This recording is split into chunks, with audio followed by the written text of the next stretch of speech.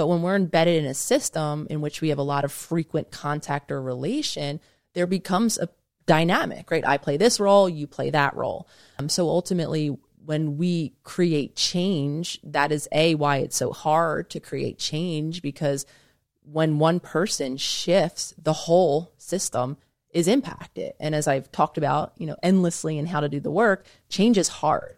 We're not wired, right, to prefer change. We actually like to stay in those well-worn ruts. We have a sense of identity, right? I'm the helper of the family. I'm the overachiever. I'm the underachiever, whatever role it is. And the whole family is settled into that. I'm Doug Bopst, personal trainer, best-selling author, and entrepreneur, and I'm on a mission to help others become the best version of themselves. So I'd like to welcome you to the Adversity Advantage podcast, where we will help you use obstacles, failures, and setbacks to give you that edge needed for success. I'll be interviewing people from all walks of life on how they overcame trials and turned them into triumphs. So please sit back, relax, and get ready to be absolutely blown away by some of the wisdom and stories you're about to hear. Welcome back to another episode of the Adversity Advantage. I'm your host, Doug Bopst, and today's guest, and returning for the third time, is my friend Dr. Nicole LePera, aka the Holistic Psychologist. Today on the show, we discuss how to break the toxic cycle of self-sabotage in relationships, how Nicole transformed unhealthy patterns into healthy ones, how to regulate your nervous system while dating, why affirmations don't always work, how to know if you're actually ready to start dating again, how to reprogram your subconscious mind, how to use conflict in relationships as an opportunity for growth, and so much more. So let's get this conversation going and welcome Dr. Nicole LePera back to the Adversity Advantage podcast. Nicole, welcome back to the podcast. Thank you so much for having me, Doug. I'm honored to be here. It's great to see you again, and I would love to just jump right in. I loved your new book, How to Be the Love You Seek, and I think a great place for us to start that will act as a good foundation for our conversation is, how can people stop breaking this toxic cycle of self-sabotage in relationships that cause them to stay in the same type of relationship over and over again, leads to low self-worth, low self-esteem, loneliness? Like, how can people start? The first step you'll always hear me acknowledge as being foundational in terms of creating change in ourselves, our relationship with ourselves, or our relationship with others, is becoming conscious. And for the perspective of this conversation, becoming conscious that we are playing a role in co-creating the dynamics in our relationships. And hey, I'm the first person who will share, I spent decades of my life not understanding consciously the role that I was playing. I think, like many of us, endlessly seeking, right, this type of partner, this idea of just, if I only find the right person, I'll be able to feel differently, experience my relationship differently, feel more connected, and ultimately feel more loved and known by those around me. And it really took me understanding the subconscious, the power of our childhood and these early experiences, me really understanding my past experience in a new conscious way that allowed me then to insert myself as part of the cycle. It wasn't just everyone else around me who was creating this lack of connection. I was actually doing so based on how I was showing up in my relationships, which then, of course, allows us to make those new choices to begin to create change, break these cycles, deepen our dynamics or our connections with those around us. Talk to me about how your divorce really transformed your relationship with yourself and other relationships and got you to stop self-sabotaging in your romantic relationships. I mean, even before my divorce, I was in a cycle of relationships again where I was feeling very kind of distanced, disconnected from people, but very much kind of always trying to be chosen. And when I met my past partner, who I'm now divorced from, she was someone who came into the relationship very independent. There was an unconscious attraction there for me in her independence because it allowed me to stay emotionally distant. Meanwhile, though, I didn't have any of this language for it. And at the same time, she very early on would share her past relational experience with me, telling me, that she wasn't one that was going to consider marriage. And then before long, we were actually talking about taking that commitment into marriage. So sharing that, just a bit of that background, I felt excited. I felt chosen. I felt what I thought it was that I was looking for. So I very quickly, we actually had to fly out of state because it wasn't legal to get married same sex where we were living in New York at the time. So we booked a flight, we went, we got married. Several years to our marriage, we made the decision to leave New York City where we were living. I was at the state in my schooling where I was able to begin to start to accrue hours to build a practice to get my license. So long story short, we moved from our very embedded social life in New York City to Philadelphia. And again, I'm just sharing all of these kind of background examples to really set up. When we landed in Philly, I began to practice. Again, we were in our committed marriage at that time, and there was really a highlight or a spotlight being put on that lack of emotional connection. And at that same time, one of the places that I was training at was a psychoanalytic institute, which simply means when it's kind of think of Freud and the couch and, that kind of that deep analysis into the self and insight driven. And one of the requirements was for me to be in my own therapy and for also me to be in a group version of therapy where I would sit around the room with my colleagues and we would really analyze each other, for lack of a better word. So saying that to say, I really had a spotlight on, again, this lack of what I was feeling to be an emotional connection. And I started to lodge these complaints within our relationship and really came to the awareness that I didn't kind of have what it was that I was looking for or I was wanting or I was needing. And me, for several months, feeling that way and not being able to, the people pleaser in me, the person who was very worried about, right, breaking the heart of the person that I cared about, was doing everything but kind of speaking directly what it was that I was feeling. I was trying to push her away. I was being very avoidant. I would, cause issues about a million other things than what was really going on for me. So again, saying that to say, me making the choice to be able to stand in my truth, which was that this was a relationship that I wanted to separate from. And then finally being able to have that conversation, as difficult as it was and as emotional as it was, because that was not something that she was wanting at the time, was for me a big shift in terms of my own healing journey. Whereas I was now creating a space in my relationships with her, and then that trickled into with my family and then with my future partners, where I was able to begin to honor myself and what my wants and needs are, even in the moments where they drastically differed from the wants and needs of those around me. And you were in the midst of success at that time, correct? Like doing what you're doing now? I was when I was with her, I was finishing up the very many hours. It took me a little over 2 years to get my license. At the same time, though, I was, again, in Philadelphia, so I was beginning to build or work toward what would end up being a very successful private practice. So I was in the beginning stages, to simplify it, absolutely. But I'd complete it, right, my PhD, more or less. It was just a matter of getting a number of hours, and I would get my diploma. So in a lot of ways, yes, I had kind of entered, I checked the last box on my endless list of achievements, as I like to say it. And even my move to Philadelphia was something that I thought I had wanted. My family, I'm from Philadelphia, born and raised. They are still living outside of Philadelphia. I very much thought I was going to be a city girl for the rest of my life. So in a lot of ways, I was creating from where I was living in proximity to my family to what I was doing.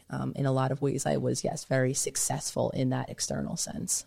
I saw you take your dad to the Eagles? Was it the Super Bowl or a playoff game? Yes, what was that? The Super Bowl. What was that like?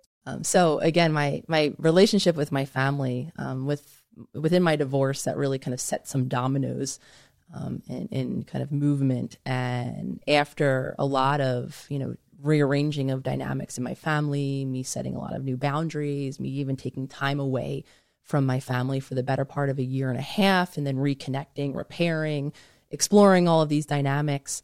The relationship that I now have with my family and with my dad included is, in my opinion, much more authentic. I have much more space to be myself, to share my perspectives, which on many occasions are different than his perspectives, and to, kind of relate in a deeper level. So when the Eagles, we've always been a Philadelphia family and cheered the Eagles on. My dad actually has season tickets, so that's something that he and I have done together. I've gone to many games with him.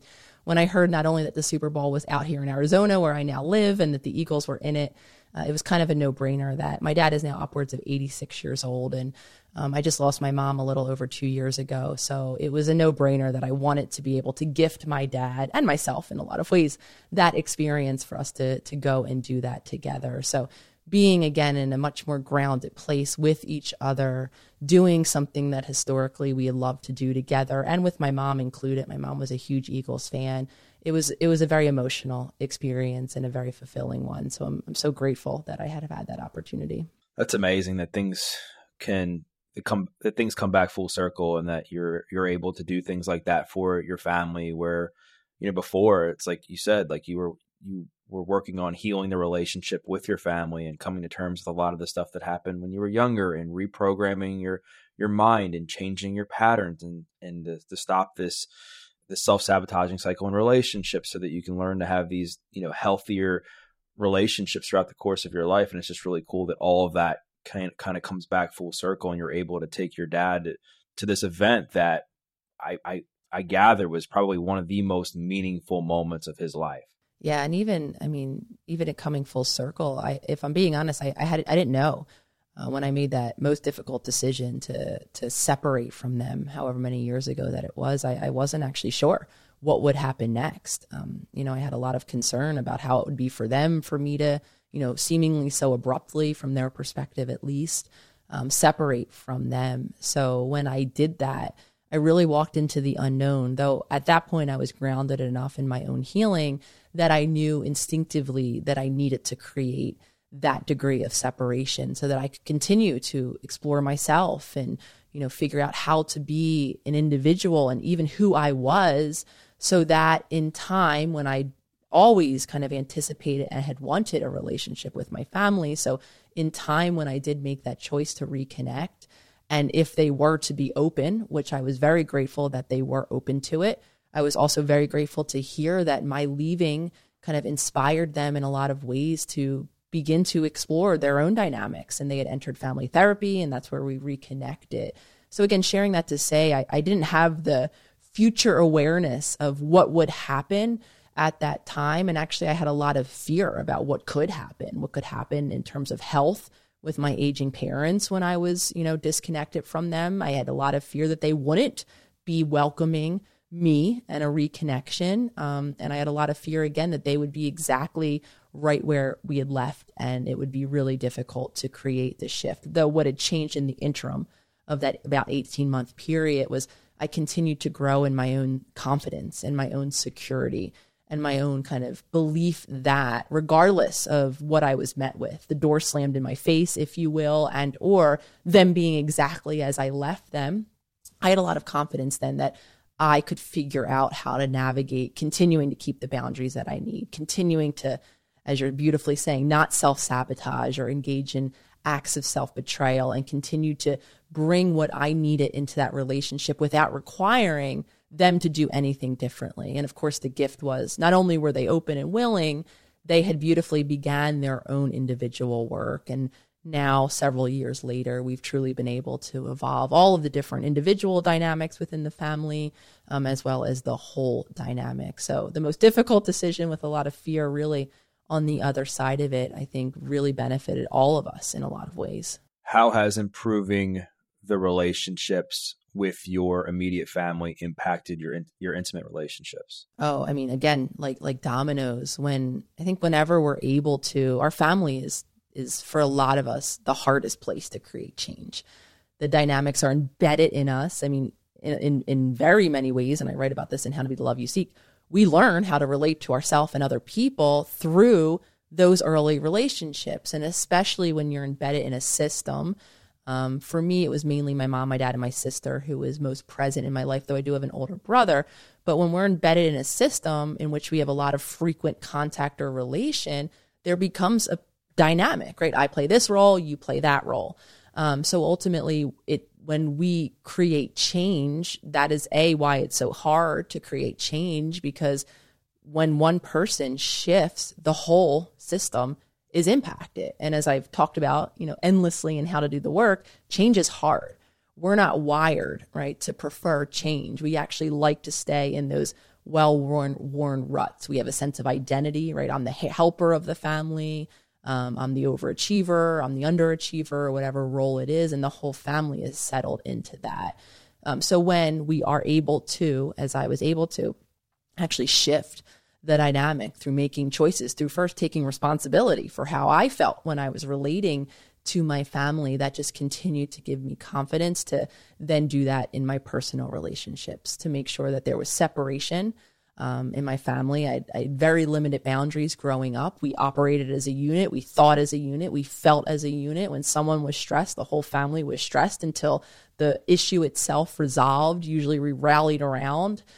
So within my personal relationships, I've had to teach myself how to tolerate the discomfort of being separate, different, thinking a different way than my partners, feeling a different way, being in a different choice of, I need to rest in this moment while maybe they're not resting, or really honoring my needs. And again, it just continues. Not to say that I'm complete on that journey. I don't think any of us ever are, though it has continued to give me, again, that confidence, that connection with my intuition, where I'm able to drop in regardless of who's doing what or feeling what around me. I'm able to attune to how it is that I feel and what it is that I need. And really the byproduct of that has been I'm able to be a better partner now because I am caring for myself. And again, I go into the science of the nervous system in the new book and why it is so important to have that space and to make sure that we're getting our needs met and we're getting the support in or outside of our committed relationships. Because a lot of us, I think, like myself, have learned this idea of selflessness in service to another, when in reality, it's actually not selfless at all. We end up enacting a very selfish cycle if we're not making sure that our basic survival and emotional needs are being met. So ultimately, it's translated into me working to be a better partner, a more heart-centered partner, and more able to give and receive compassion and support in all of my relationships. A lot of people, find themselves in the similar situation that you were in, where they're continuing to self-sabotage in relationships, repeating the same pattern, only to find themselves continuing to be unhappy, miserable, and just tired of what they've been tolerating throughout the course of their life. And just say that somebody's listening to this where they've reached that point where they want to create some separation. They want to change, even though they acknowledge it's going to be hard, but they don't know where to start. I know we talked about at the beginning that the precursor for addressing these self-sabotaging cycles is to become aware of why they happen. Let's just say that somebody has started to develop some sense of awareness. Like, how can they start to then work on those patterns so that they can stop the cycle of self-sabotage in future relationships? First, I think it's really important to celebrate that awareness. So many of us live unconsciously, and with that awareness, oftentimes comes a lot of feelings, a lot of grief, a lot of anger. Once we see, again, these patterns that we've been reenacting, we often feel a million different ways. So I don't say that lightly when I say take a moment to acknowledge that shift into consciousness. And I think it's also important to expand that practice of consciousness, not to only know where it came from, to be able to kind of be that hovering presence in our own mind in real time, to see ourselves beginning to go down those self-betraying, self-sabotaging, or whatever pathway, whatever dysfunctional pattern it is. Because if we're not seeing in real time, we're not going to be able to give ourselves the opportunity to take that next step, which is, as simple as it may sound, beginning to break those patterns by making new choices. And this is what I would see historically in my clients, where I used to practice much more traditionally. I would work with people who had an endless amount of self-awareness where things came from, though in real time, they were just so dropped into that autopilot, reacting in that habitual way, and then feeling very shameful after the fact, and likely coming into session with me next week, reporting more of the same. So expanding the ability to be really present in real time when we're seeing, right, all those thoughts going through our mind about how we should show up, maybe in service of someone else, even if we know we don't have the time, attention, or emotional bandwidth to do so. If we don't see in real time, chances are we're going to overstep our boundary in that moment and show up anyway. However, if we're able to, in real time, kind of feel that instinct, see those thoughts in our mind, the shoulds, feel that instinct in our body, then we can begin to make new choices to break that habit. Though the caveat here is we have to be in our body, because there will be discomfort that comes when we make new choices. We'll have all of the guilt-inducing thoughts in our mind. We might actually feel uncomfortable in our physical vessel, in our physical presence, right? We might start to feel that tension or the kind of impact of the stress, all of the worries about disappointing. And this is, again, where I think until we include the body in a conversation about creating change, many of us aren't able to. We'll over time begin to pay attention to the guilt. We'll take back the boundary that we set. We won't be able to physiologically tolerate the discomfort in our body. And before we know it, we're right back down those old habit pathways. So seeing is half the battle. Seeing in real time allows us to make new choices. And then we really do have to create new ways to cope with our racing thoughts of guilt, with the discomfort in our bodies that we're feeling when we're doing something new. This is where the somatic or the body-based practices are so important, because anytime we do something new, our body is going to feel stressed by it. And sometimes we're even met with reactive resistance from someone else, where we're told, right, that we shouldn't actually be doing that, or we're made to feel a way that's just too uncomfortable for us to tolerate. How do you recommend somebody going about that and working on regulating their nervous system? Because I think what happens is they'll hear stuff like this and they're like, you know what, this is so important. I got to do this. I got to work on stuff on my own. But when the work I think really counts is like when you're like on that next date, or you're at that next family dinner and somebody's on a date, you're not feeling it. They're like, hey, I'd love to see you again. You're like, oh, me too, right? Even though deep down you're like, I don't like this person. I have no romantic interest in them. But again, it's like that cycle repeats because that person is just too nervous to speak their mind.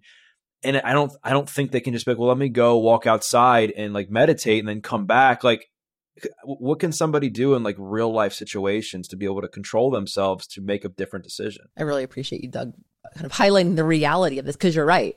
We can't just kind of recollect this conversation. Dr. Nicole said, do all these things. And the next time flash forward on this date where couldn't agree with you more. When many of us are meeting or creating a relationship with someone new, so many of us are more focused on them. What are they thinking of us? Oh, they want to go back out with me again? Okay, the people pleaser in me says yes, without attuning to the reality of, wait a minute, I'm not vibing this. This isn't something I'm interested in. And so I appreciate you highlighting the reality of it. And this is, again, where the important practices, in my opinion, have to become foundational, meaning outside of those moments of acute stress. We have to attune to the fact, as simple as it sounds, that we are in a physical body.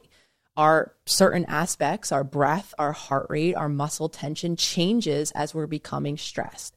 And as we're becoming more and more stressed out, the more likely it is to end up saying yes when we mean no, to end up overstepping our limits when we know instinctively that we don't have the ability to do that. So I think about foundational practices in terms of nervous system wellness. And a lot in this new relationship book is about taking care of our physical bodies so that in then those moments, I can become more responsive as opposed to reacting in those old ways, which means tending to my nutrition, making sure my body is getting the nutrients that it needs, and avoiding inflammatory foods that stress out my body, making sure that I'm sleeping well at night, or I'm getting the amount of hours that I need. On the other side of that, making sure I'm moving to release the tension, really attuning to my breath and making sure that my cells are getting the oxygen that it needs. Because we have to, I believe most of us as adults, and I know this maps onto the work you do, we have to teach our body how to deal with uncomfortable emotions, stressful and uncomfortable emotions, or else we will rely on those older habitual ways of doing it. And unfortunately, we have to build those foundational practices consistently and daily so that we can begin to notice, right, as my muscles are beginning to clench and my heart rate is beginning to elevate, before I cross that point of no return at this hypothetical date, I have to be attuned enough with my body, and I have to be able to move from stressed to more calm and responsive so that I remember this beautiful conversation, these new tools, and more so that I'm actually able to make that new choice in the moment.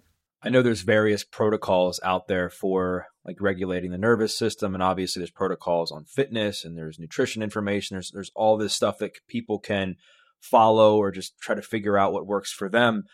I think the thing that really gets in people's way, and it's certainly gotten in my way over the years, is these subconscious thoughts that are just ingrained in our mind. It's like, all right, like if I stand up for myself in this moment, like, are they not going to like me? Am I going to be lonely? What are they going to think of me? What are they going to say about me online? Like whatever the thought is, or will I ever meet somebody? Or, I mean, again, you could say a million things. Have any practices worked for you or with your clients or that you recommend even in your community for like exercises that people could do on a regular basis to like reprogram the thoughts that run through their mind consistently? What's most important, I think, is to understand that the thoughts don't just live in our mind. The thoughts, especially when we're talking about these deep-rooted beliefs, they're actually ingrained in our body and based on our very real lived experience, right? Which means being the social creature that we all are, we need other people. In childhood, we need other people to quite literally sustain our physical life. We need other people in terms of emotional support. We're wired to need other people. So it's no surprise that even the way you were able to so quickly, right? Are they going to like me? Or what are people going to say? Am I going to be ostracized from the group? It's no coincidence that your mind and many of our beliefs, right, go back to how well we'll be accepted or belonged. I don't know if that's a word, but I'm going to make it one. Belonged to a group, and or on the other side of that, how likely it is that we'll be rejected. So we need other people. So that feeling of being socially rejected or ostracized, actually there's studies now in the brain where it activates a physical pain pathway. It actually hurts us. And for many of us, it brings us back to a time where we might have been physically abandoned by a caregiver, or in my case, my parents were always physically present, but emotionally, they weren't able to be attuned to me. So I felt emotionally abandoned. So saying that to say these aren't just the thoughts in our mind that we're dealing with. Of course, becoming conscious of the racing nature of what it is that my mind is telling me, and also understanding that there's going to be feelings, fears along with it, maybe even the pain of these past rejections. So same two steps, becoming conscious of what's happening in the current moment will then allow me, and many times the choices that we want to make will be based in terms of our body, right? Calming our nervous system down if it is starting to fear rejection, learning new ways or to kind of new ways to release whatever it is that we're feeling emotionally. And at the same time, rebuilding in purposes of this conversation, rebuilding our connections with other people. Because I think this is a large reason why many of us have probably come up against the wall of affirmations, and they don't always work per se. Because if we're only reciting something new in our mind and we're not giving ourselves the opportunity to make new choices to maybe calm this fear of abandonment, the stress response that's happening in my body, and more so, we're not giving ourselves experiences to embody the experience or the moment of being connected to another person, then those affirmations aren't really going to work. So again, I think when we expand awareness that these beliefs don't just live in our mind in the racing narratives or repetitive narratives, they live in our body, and they're based on very real pain in our past for most of us, then that will open up the opportunity to deal with the pain in our physical bodies, with the fear in our physical bodies. And at the same time, I want to continue to emphasize the importance of creating supportive, connective relationships, which for a lot of us means showing up in a new way, being vulnerable, sharing what's going on with those around us. You brought up a really good point, because I think what you said about affirmations goes in line with manifestation, in that if you just say, I'm going to make more money, I want to make more money, then you don't take any action, well, you're not going to make more money, right? If you want a new relationship, but you don't go out there and put yourself out there, it's not going to happen. The same thing with like telling yourself you're worthy, and then you just continue to not make different choices and self-sabotage. Well, there's going to be this cognitive dissonance where your mind in some way just doesn't believe you, because your actions and choices aren't reflective of what you're saying. And if somebody's listening to this and they're like, I'm really resonating with what you guys are talking about, I want to make sure that going into this next relationship that I don't repeat the same patterns, that I don't self-sabotage, that I am connected to myself.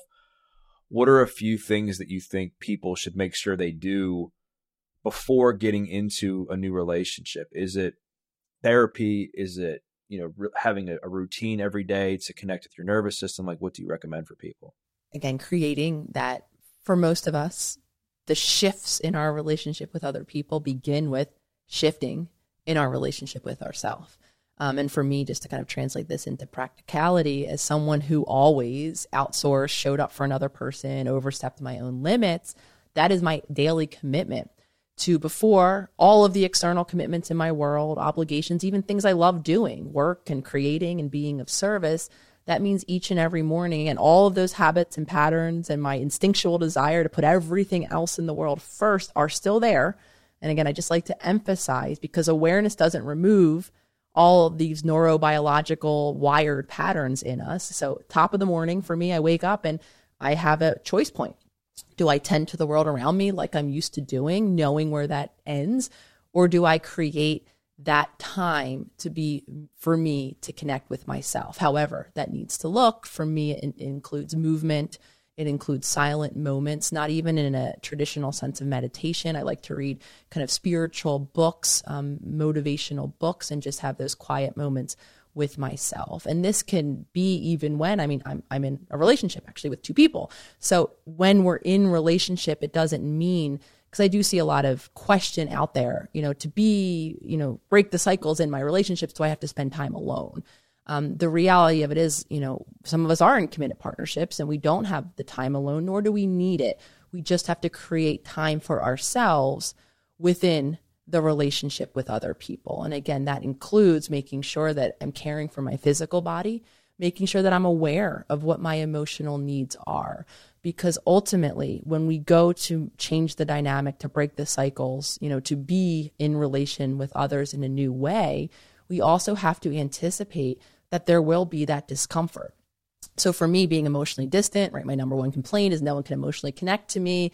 Came to realize, lo and behold, I'm not connected to me, my physical body. I'm away on my spaceship. I'm not connected to my emotional world.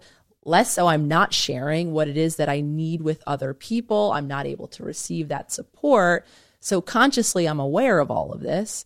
To this day, there's still that vulnerability, that fear of rejection. If I were to say, hey, I need support, receiving support, oftentimes if I am in a moment where I'm physically unwell and I need the, physical care of another, or I'm emotionally stressed out and I need someone to be there for me, to listen, to help lighten my emotional load, there's a big running narrative in my head that feels like a burden, that worries about how the other person is experiencing me in those moments. So whether we're in a relationship or we're out, if any of these habits are new, to carve out time and space for ourselves as an individual.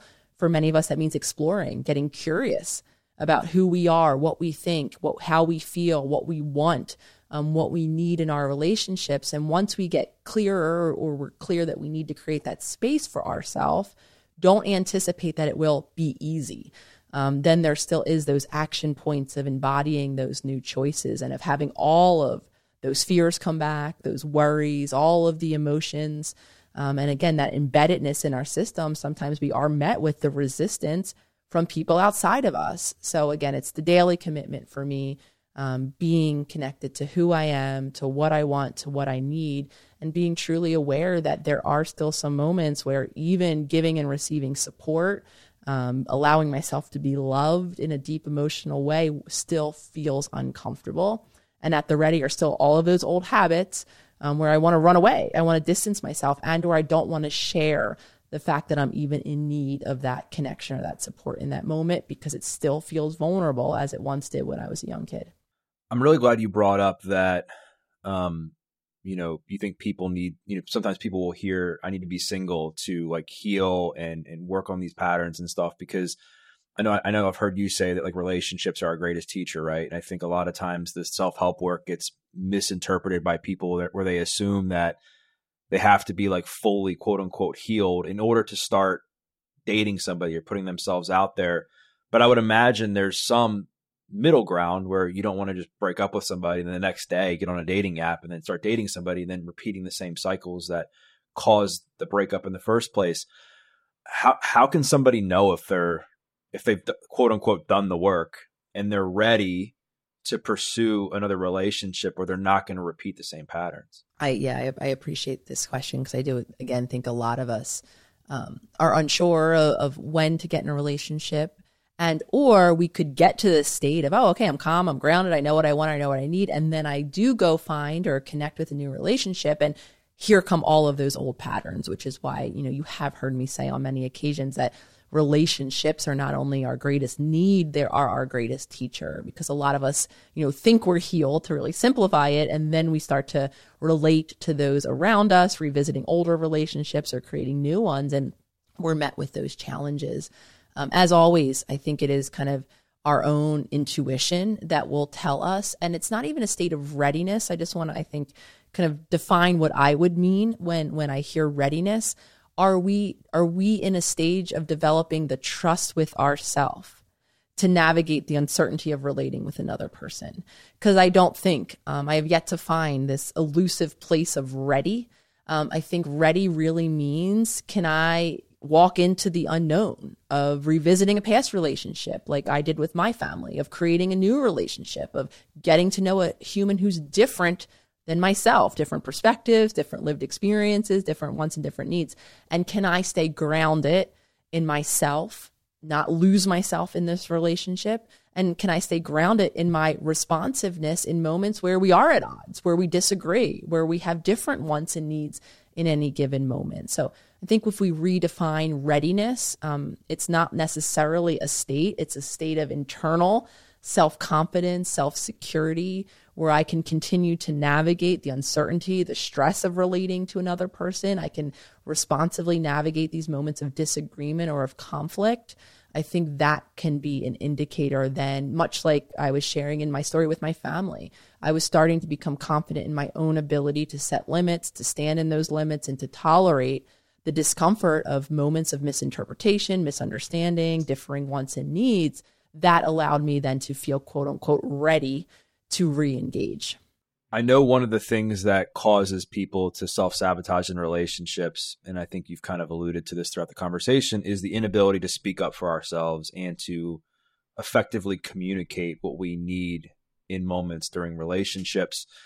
And let's just say that somebody is dating somebody, or they're in a relationship and they've realized that, they're ready to pursue this thing, but they notice there's some work that needs to be done, and they want to communicate that either to the person that they've just started dating or their partner they've been in a relationship with for a while.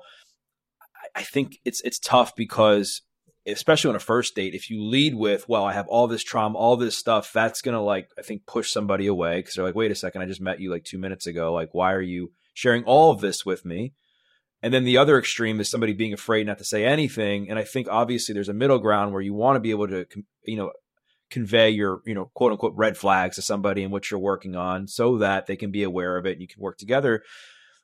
What's your advice on and I know you don't like the readiness term, but if you were just to give some general guidance on how to communicate that with somebody, how would they start? The first thing I would want to say is, and emphasize how important communication is.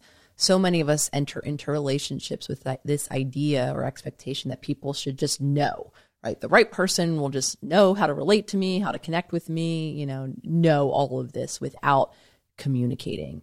Even more so, I think a lot of things are left not communicated at the start of, especially if it's a kind of romantic partnership where there's an idea of a future which might include marriage or not marriage, which might include children or not having children, or of an actual geographic location where you want to live this hypothetical future. I think a lot of us, because of fear, maybe before even fear, some of us aren't even connected to what we want and need in those areas, or are imagining for our future of our relationship. And or if we are aware, few of us are feeling comfortable enough to communicate that, in fear of having that immediate rejection, having one say, oh, you want children? Well, actually children aren't aligned for me, and this might not then be the relationship. But things like that in terms of core values, when I'm thinking about red flags, I think those are the things that can be communicated more early on, especially if you're, exploring a long-term relationship, or that's the context of the relationship that you're pursuing. Back to this idea, though, of, our childhood and, right, kind of unloading all of the stuff that happened, I think that there has to be an emotional kind of connection built to allow the safety and the security for that to naturally then become part of the conversation. So it might not be on the first date where you're getting to know someone and you're sharing all of your deepest, darkest, though as the relationship begins to build and there's that emotional connection that's being created and being deepened, then of course you want to begin to have those conversations. To have those conversations, though, my suggestion would be not in a moment of upset. Not when you're screaming and yelling or there's a disagreement or you're in a fight or in a conflict. And that's when a lot of this comes out, not at a grounded moment. And when we're on a much grounded moment outside of these active nervous system activating moments of conflict, when I'm calm and grounded, more so when my partner to whom I want to communicate these things is also calm and grounded. Because if I'm in a reactive state, I'm probably going to say and do the communication in a way that's not going to be received well by the other. And if the other who I'm communicating with isn't in a calm and reactive state, even if I'm at the ready and I really want to have this conversation tonight, and you come home from a really stressed out day at work, maybe nothing to do with me or our relationship at all, but if you're in that survival brain, you're not going to be able to responsively hear these emotional communications. So making sure, again, that these are happening at a time where the communication can actually be given in a calm and grounded way, especially when they're of an emotional nature of what happened to us, and or when the other person can hear. Though I think to emphasize this entire conversation, it is important at some point to share, especially when it's going to impact our relational dynamics. It is important to begin to speak about what patterns we see in ourselves and to be open to hearing, even if it is difficult, what patterns are happening in our partners. It comes back to just the massive importance of learning how to regulate your own nervous system when having difficult conversations, when doing something new, when like changing the way you talk to yourself or changing the way you talk to others. I mean, it all, translates into various parts of our relationship with ourselves and other people. And if a relationship to ourselves is at the top as being like most important when it comes to our romantic relationships, I would say somewhere up there as well is how we navigate conflict, which is tough for people because when there's conflict in a relationship, when you fight, like everything's tested. Abandonment issues pop up, a disagreement, people are triggered.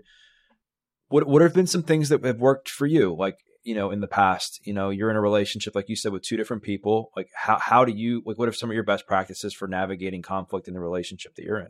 One of the biggest mental shifts, though also mapping onto my body, is understanding that conflict is natural. Coming from a household where hard things weren't talked about, they were swept under the rug. I was very secretive. I didn't share my perspectives, opinions to even allow for conflict. And when there was upset with my mom in particular, when she was disappointed or, didn't like the way I was angering her in some way, she actually would shut down and give me the silent treatment, which again, in childhood, when your core caregiver is disconnected from you in that way, it does bring up all of those feelings of abandonment. And the byproduct, usually what happens is we modify.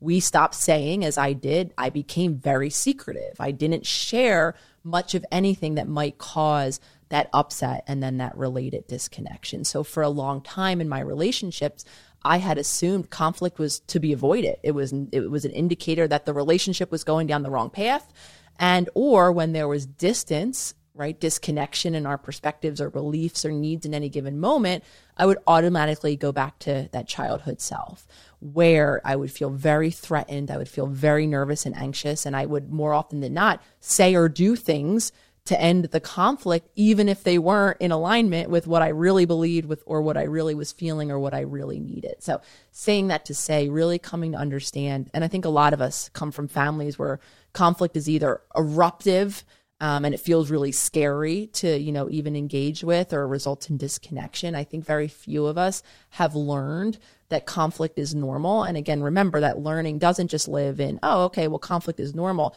We have to teach our bodies in those moments how to navigate those moments of disconnection, of conflict, and of disagreement. And what we're really talking about, probably of no surprise to listeners at this point, is our nervous system. Because when we're at odds with someone, when we're hearing a different perspective, when we're hearing a different emotional experience about what's happening, when we're hearing different needs, often what's being activated is our threat response, our nervous system, which is why so many of us can so easily become mean in conflict, or either because we're saying and doing things that are mean to another person, or we're disconnecting and removing ourselves emotionally from this person that we care about. Because the reality of it is, in conflict, when our nervous system is activated, we're physiologically driven, meaning that person is not the person that I love anymore in this moment. They are the threat at hand. So we almost delete the humanity and we lose our ability to be connected to our heart, to be compassionate, to remember that we actually do care about this other person and their wants and their needs, and that we do want to negotiate a way to move forward that can work for most of us. So again, understanding that conflict is natural is half of it. We have to teach our body in those moments how to be calm and regulate it so that we can actually hear another person's perspective, even if it does differ from our own, especially when it differs from our own. So that we can continue to be responsive and show up in an active, compassionate negotiation where we're able to hear what they want or what they need, where they're coming from, how they're feeling, and also factor ourselves in without, again, becoming combative or becoming disconnected, as many of us do. And I would imagine that would also be a great time to say to somebody, hey, listen, I just need to take some space. I need to take some time to go think about this and come back to a place where I can have a conversation that's going to be productive. And that's where you can do some of these nervous system regulation techniques, or even if you wanted to schedule like a session with a therapist or whatever you're working on. Like, is that like the thing that you would recommend to somebody? Beautiful. 100%. Though, again, the caveat being, well, first and foremost, even going back to this idea, as I think some of us have, right? Don't go to bed angry. Don't walk away from a conflict. I actually think what you're sharing right here, Doug, is that is not the, in my opinion, helpful advice. There are moments where, especially when we're in that survival brain, and the person that I'm in conflict with is also in that survival brain, the best thing we can do for the relationship is actually to walk away in that moment, maybe overnight, however long it takes to become calm and grounded again for both parties, right? Because I might regulate sooner than my partner. And if they're in a dysregulated state, we're not going to be able to have that present conversation that I was describing earlier. Now, the caveat here is, what are you thinking about in those times away? You could have all the tools. Oh, I'm going to go take a walk. I'm going to go do some belly breathing. I'm going to meditate. I'm going to stretch, whatever it is I'm going to do. If when I'm doing those things, I'm rehashing the argument, chances are not only am I going to keep those emotions alive in myself in a dysregulated state, I'm probably going to come back with more of a court case, as I like to call it, about why I'm right. So being aware of where my attention is in those moments where I'm calming my body down. And if I do start to rehash the argument or think about what they said or what I could have said better or different, I'm going to say as soon as we get back to this conversation, rehooking or refocusing, I should say, that attention, unhooking it from the endless thoughts in our mind, which are just reflective of the stress in our body, and focusing our attention on our breath, on whatever it is that we're doing, on our sensory experience of our environment or somewhere else entirely, because then we actually give our body a chance to become calm and regulated and grounded. And then, like I said, not only committing to repair, not just sweeping it under the rug like many of us have been learned to do, but coming back for that moment of repair when we're grounded and when the other person is grounded too, and honoring the fact that it might take partners, friends, loved ones a longer amount of time to enter that repair phase, to be in that calm, grounded presence so that we can actually calmly talk about what it is that happened. So I know you just mentioned that people shouldn't focus on the argument per se. They should focus on their breath and their body and really calming their nervous system. But is there anything that they should like put thought into as far as like re-entering the conversation? Like, what are they going to say differently that's not going to, upset their partner, not going to upset themselves? I think, and I give some of these tips and tools in How to Be the Love You Seek. I think it can be really helpful when we're thinking about, if we do want to construct, especially if this is new language, new communication, to maybe think about what it is that we want to communicate. And I think what's unhelpful to do is to focus on the other person, right? Using you-based language, focusing on what they're doing or not doing or what they've done in the past. It's also unhelpful to use kind of those all or nothing statements. It's always happened. You never, right, do this. What could be helpful if we do want to kind of rehearse or even think about what it is that we're going to say, focusing on us, right? What I am going to do, how I feel, the change that I'm going to make the next time this happens. And again, to avoid that all or nothing based language. I think that it can be incredibly kind of helpful communication tips, as can be. My book talks a lot about the power of the heart, and the power of, being in that grounded, compassionate, loving state. I think a way that we can enter into that conversation once we're calm and grounded might be to remember, and I give this suggestion in the book, to call to mind what it is that's important about this relationship, why it is that you want to engage in this moment of repair, what it is about this other person, right, that is meaningful to you, especially when we're coming off of conflict, where it's so easy to think about everything they're not, all of the pain that this relationship is causing. If we're able to ground ourselves in our heart, right, and sometimes that means calling to mind, what is something that is important, that is a value, that is something that you see in this person or you do want to continue. So I think being grounded more in those heart-based, compassionate intentions can help then shift the energy of that communication, in addition to using those helpful communication tips. Bring everything full circle, and as we enter into the final stages of our conversation, there's a lot of people that are just angry.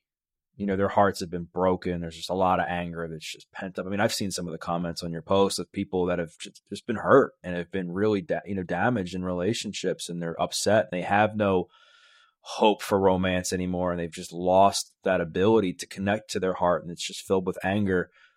You talk about this in your book, but just in the few minutes that we have left, like, what advice do you have for somebody who is just in that place? They're that person who's commenting on your posts that they're just angry and just sick of these unhealthy relationships and unhealthy, family relationships that have just gotten their heart completely crushed. It's important to honor that anger, in my opinion. We feel anger. Anger is an evolutionary emotion that signals when our needs are unmet, or for many of us have gone unmet for a lifetime within our relationships. We haven't had time or space or someone to care and connect, and we might have been that person, right, engaging in those acts of self-betrayal.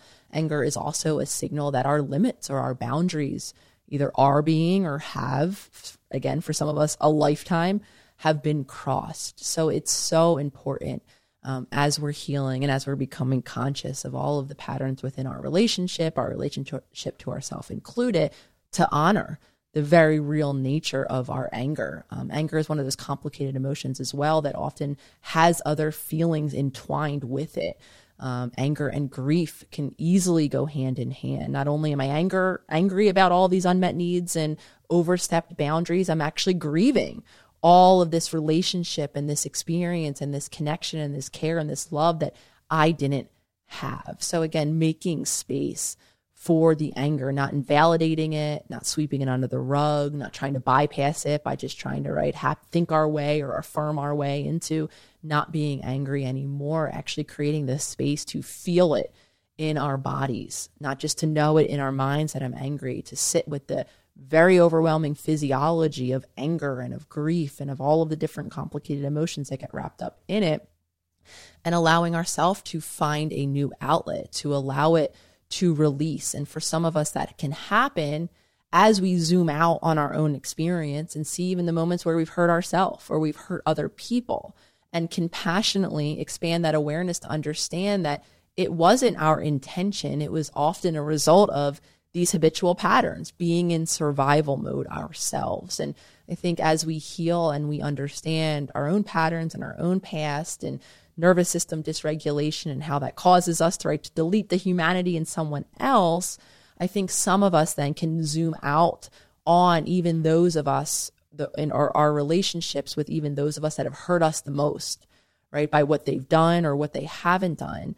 And some of us are then able to allow in, not to delete our anger, that will still be part of our experience, though also to allow in maybe a compassionate awareness that it was never about us at all, what it is that has happened to us, that it was, again, their inability, the people who have hurt us, that is, and their own nervous system dysregulation and their inability to tolerate their own emotions and to remain responsive that caused the hurt. Now, of course, that doesn't mean that some of us make the choice to continue relationships with some of these humans that have hurt us, though I think it will allow us to shift over time, not immediately overnight, our own experience of anger, of being able to forgive ourselves for what we've done in these cycles of self-betrayal, in these cycles of anger and dysregulation, and sometimes being able to forgive another, even if we don't, of course, actively, or if we're not safe to engage in a continued relationship with them. Nicole, this has been awesome. Always love talking to you. Thanks again for coming back on. I'm excited for people to listen to this and to also to get your new book. So if people want to buy the book, if they want to connect with you, if they haven't already, where's the best place to do all that stuff? Thank you, Doug. As always, I love connecting with you. I love connecting with your community. So thank you to all of you listening. Anyone who is interested in the book itself, it is likely available wherever you buy books. Most major book retailers should have some copies on stock. I do have a new website that we just put up, howtobetheloveyouseek.com, that has some information on some retailers here in the States at least. Any other access to these information, this incredible community. At this point, we've expanded our social media reach across all of the different platforms. Of course, it all began on the Instagram account, the .holistic.psychologist, though we now have a TikTok, a Twitter, a Threads, a YouTube, all a version of that Holistic Psychologist handle. So come join the conversation, and more importantly, in my opinion, join the incredible community on any of those platforms. Amazing. Well, I'll be sure to include the links to that stuff in the show notes. And thanks once again for coming on. I think the audience is going to get a lot of value out of this. Of course. Thank you again for having me.